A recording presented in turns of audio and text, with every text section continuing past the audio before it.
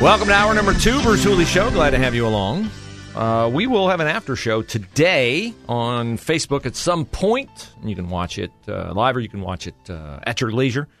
We have a lot of headlines that we get to every day. We don't get to all of them. And we've had some requests for people to say, you didn't weigh in on this. You didn't weigh in on this. And I'm like, well, I had it, but I just didn't have time to get to it. So we're going to try every day to do an after show. Probably won't be possible every day, but we'll do our best to do that. Check it out on Facebook. It'll also be on Twitter under my Twitter handle, which is @BHools. This is a very sad thing. A businessman yesterday from Central Ohio was taking flight lessons at the London airport, Madison County, and probably with wind or something, playing havoc with the Cessna 172 airplane, caused a crash that killed both the businessman and his instructor. Very sad. The businessman leaves behind 3 daughters. Oh, this is heartbreaking. Ages 3, 6, and 9. Whew, man, that's a crusher. Those age spreads are almost exactly the same as my own family. So my deepest sympathy goes out to this man's family, who was a hotel manager in the city of Columbus, and said they were just doing general maneuvers, nothing drastic.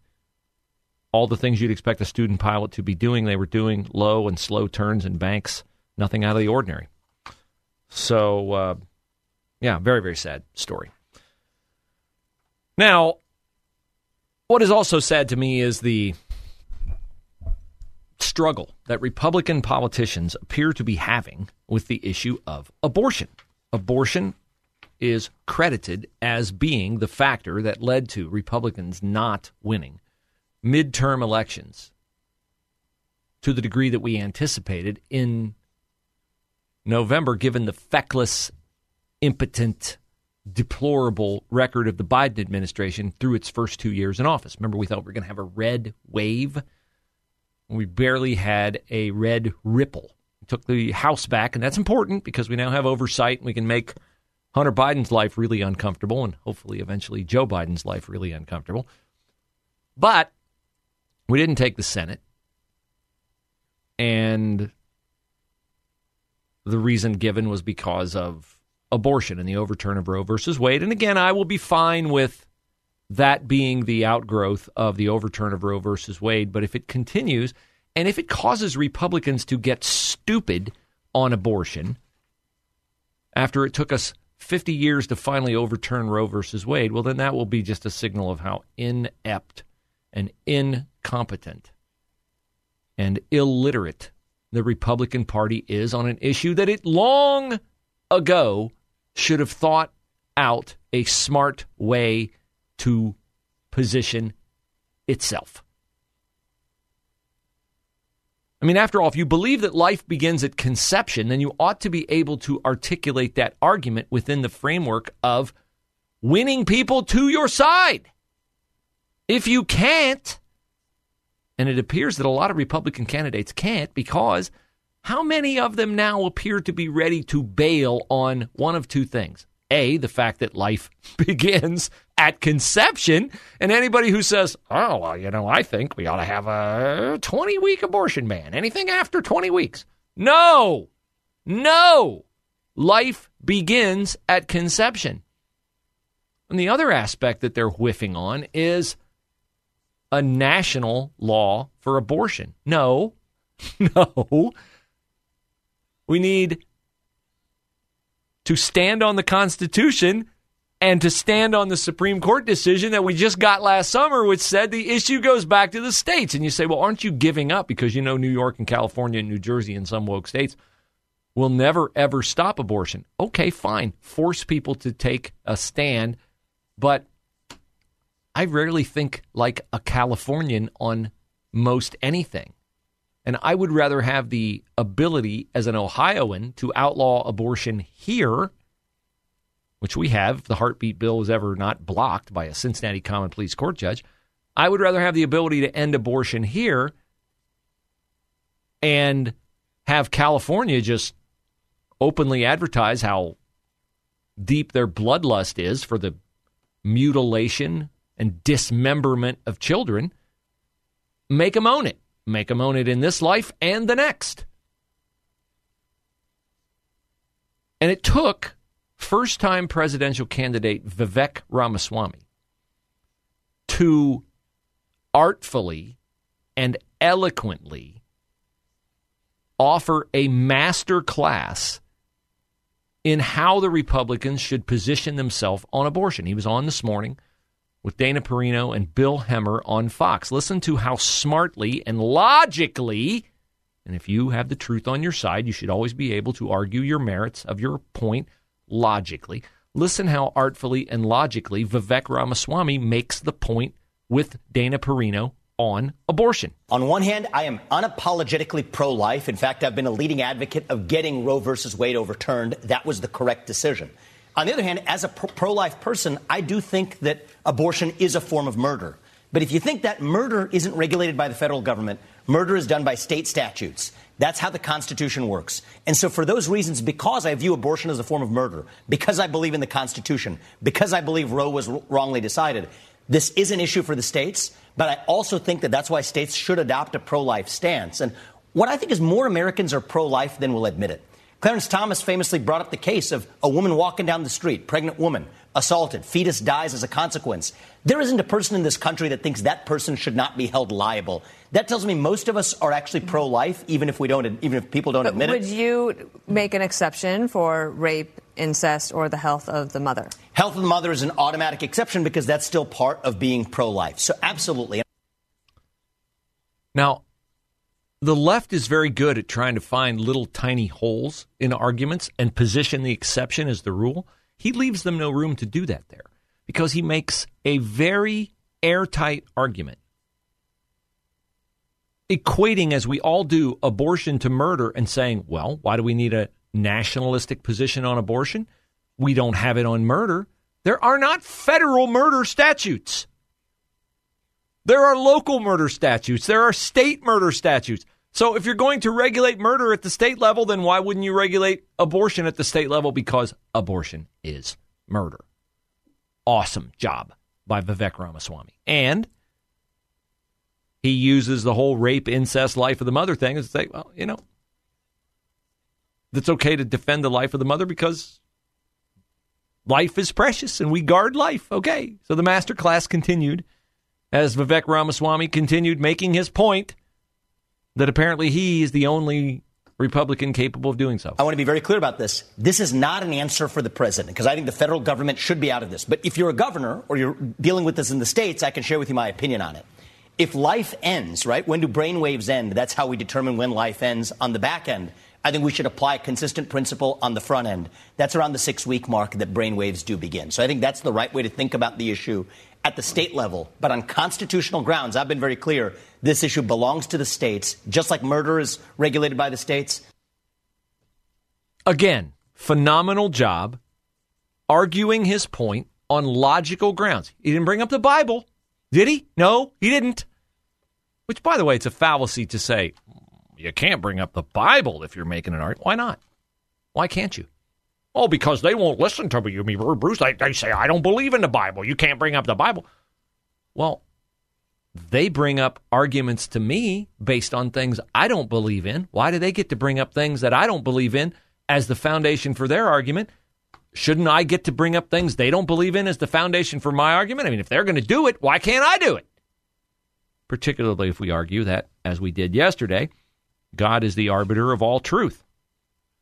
So I've been very, very, very, very impressed with Vivek Ramaswamy. He's not going to run and win for president, but Vivek Ramaswamy performs a very useful task in this campaign for president.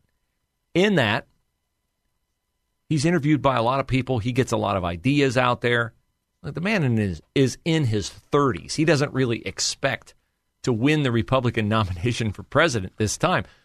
But that kind of enthusiasm, that kind of certainty, that kind of comfort, that kind of brain power is exactly what could go onto a college campus and get into an interchange with someone who is vehemently pro-abortion and could make them think about the logic or lack of it in the abortion argument. And we need to, as Ron DeSantis has said, leadership is owning a position, staking out a position, and then convincing other people to adopt your position.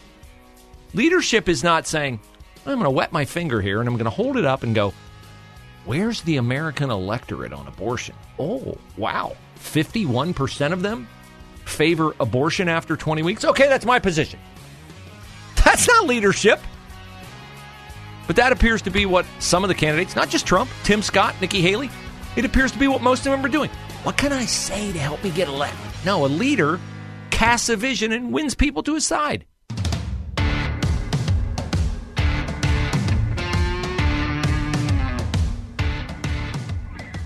I spent a fair amount of the first hour of the show talking about school choice and how it is being opposed at every level by every teachers union and major city school district in the state of Ohio that's in a big city. And we had Yitz Frankie on the show yesterday, who was a school choice advocate, and he said he thinks we're going to get expanded school choice in July. I said to him, I'm not as optimistic as he is, and one of the reasons why I'm not optimistic is because Jason Stevens is the Speaker of the Ohio House instead of Derek Merrin. I received a text a while ago on my phone during the Today show from one of my Tiger moms fighting for school choice in Ohio in her local school district and everywhere else. She says that she and her fellow patriots joined with Americans for Prosperity to deliver to Jason Stevens' office at the State House a collection of cards that parents and students wrote on expressing why they want school choice, expansion of ed choice, backpack bill, however you want to frame it, that they want that in Ohio. They go down to the State House. They go to Jason Stevens' office. Now, you figure a Republican, man of the people, right? Speaker of the House. He's certainly going to come out and greet them and thank them and make some non-committal statement. No. He didn't even come out to say hello. That is why I am not as optimistic as Yitz Frank about getting school choice in the state of Ohio. You will not see anything in the dispatch that is pro-school choice. You will not see anything in the dispatch that is pro-Republican. And I just gave you the opportunity in the last segment to hear Vivek Ramaswamy, who is from Columbus, by the way, lives in suburban Columbus, offer a master class in how Republican presidential candidates should position their position on abortion. Say that life begins at conception. Brain waves are determined at 6 weeks. We rule people dead and unable to be restored to life if they're on life support when their brain activity ceases. So 6 weeks seems like a good time for an abortion ban. So when the heartbeat is detected, it's when brain waves are detected. Life begins at conception. That is your position. And he makes some other smart points, too. So he's a dangerous candidate in the eyes of Democrats because he's got ideas and he knows how to articulate his ideas, and he does it with passion. So Vivek Ramaswamy is Exhibit A of a phenomenon that will apply to anyone who appears on a Republican ticket of any sort. It will apply to Bernie Moreno, should he run against Sherrod Brown. It'll apply even to Matt Dolan, who is a fake Republican and is not worthy of your vote. It will apply to Frank LaRose if he wins the Senate nomination for 2024. It will most assuredly apply to Vivek Ramaswamy or Tim Scott or Nikki Haley or Ron DeSantis. And that label is, well, sure, Donald Trump was bad, but this person is just as bad. In fact, probably worse. That is where you are certain to go as a Republican, not because you actually are at all similar to or exactly like Donald Trump, but you are going to go there because you are Republican. And if you need proof of that, in today's Columbus Dispatch under the byline, not an editorial, not an opinion piece, under the byline of Haley B. Miller, who has been a longtime Republican assassin for the Dispatch. And just to confirm that, no, this is not me saying that an opinion piece is a news story so that I can point out what a partisan hack Haley B. Miller is.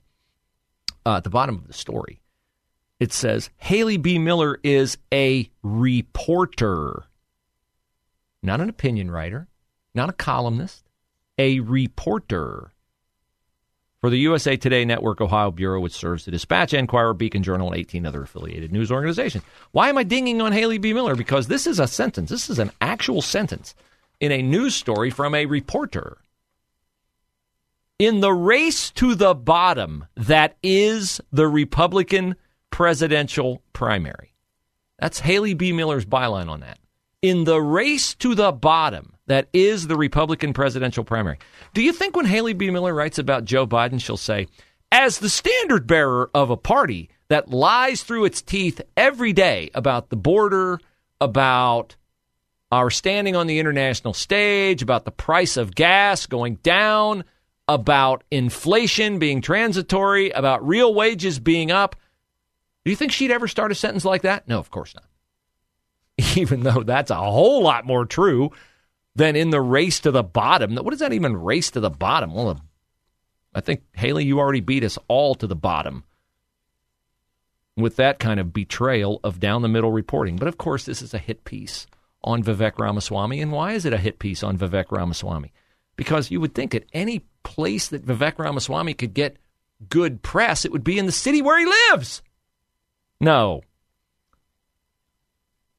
She says that Vivek Ramaswamy is trying to, the headline on the story, and I think they write the headlines now. I think the reporters do, but I might be wrong on that. But the headline on the story is Ohio native Vivek Ramaswamy is trying to out-Trump Trump in the 2024 presidential race. See, he's Orange Man bad. I know he's from India, but he's Orange Man bad. In fact, he's Orange Man worse. Because he's dangerous, because he articulates ideas and he's smart. Here's a quote from Vivek Ramaswamy, which is a great quote because he's super smart. I think America first, even for many in the Trump base, they all recognize America first is bigger than one man. It does not belong to Trump. It does not belong to me. It does not belong to any individual. It is bigger than any of us. It is bigger than the Republican Party. Yes, it is. I've said that before. The motto is make America great again and does not make America Trump again. And there are numerous Republican candidates who could make America great again if they had the cooperation of a Republican-led Senate and House. And Ramaswamy doesn't fit the mold. He's Indian, number one, by descent. He attended Harvard, studied biology. He went to Yale Law School. He's a classmate of J.D. Vance, maybe the two men who could save America, both from Southwest Ohio, Cincinnati, Middletown, and both with Ivy League degrees.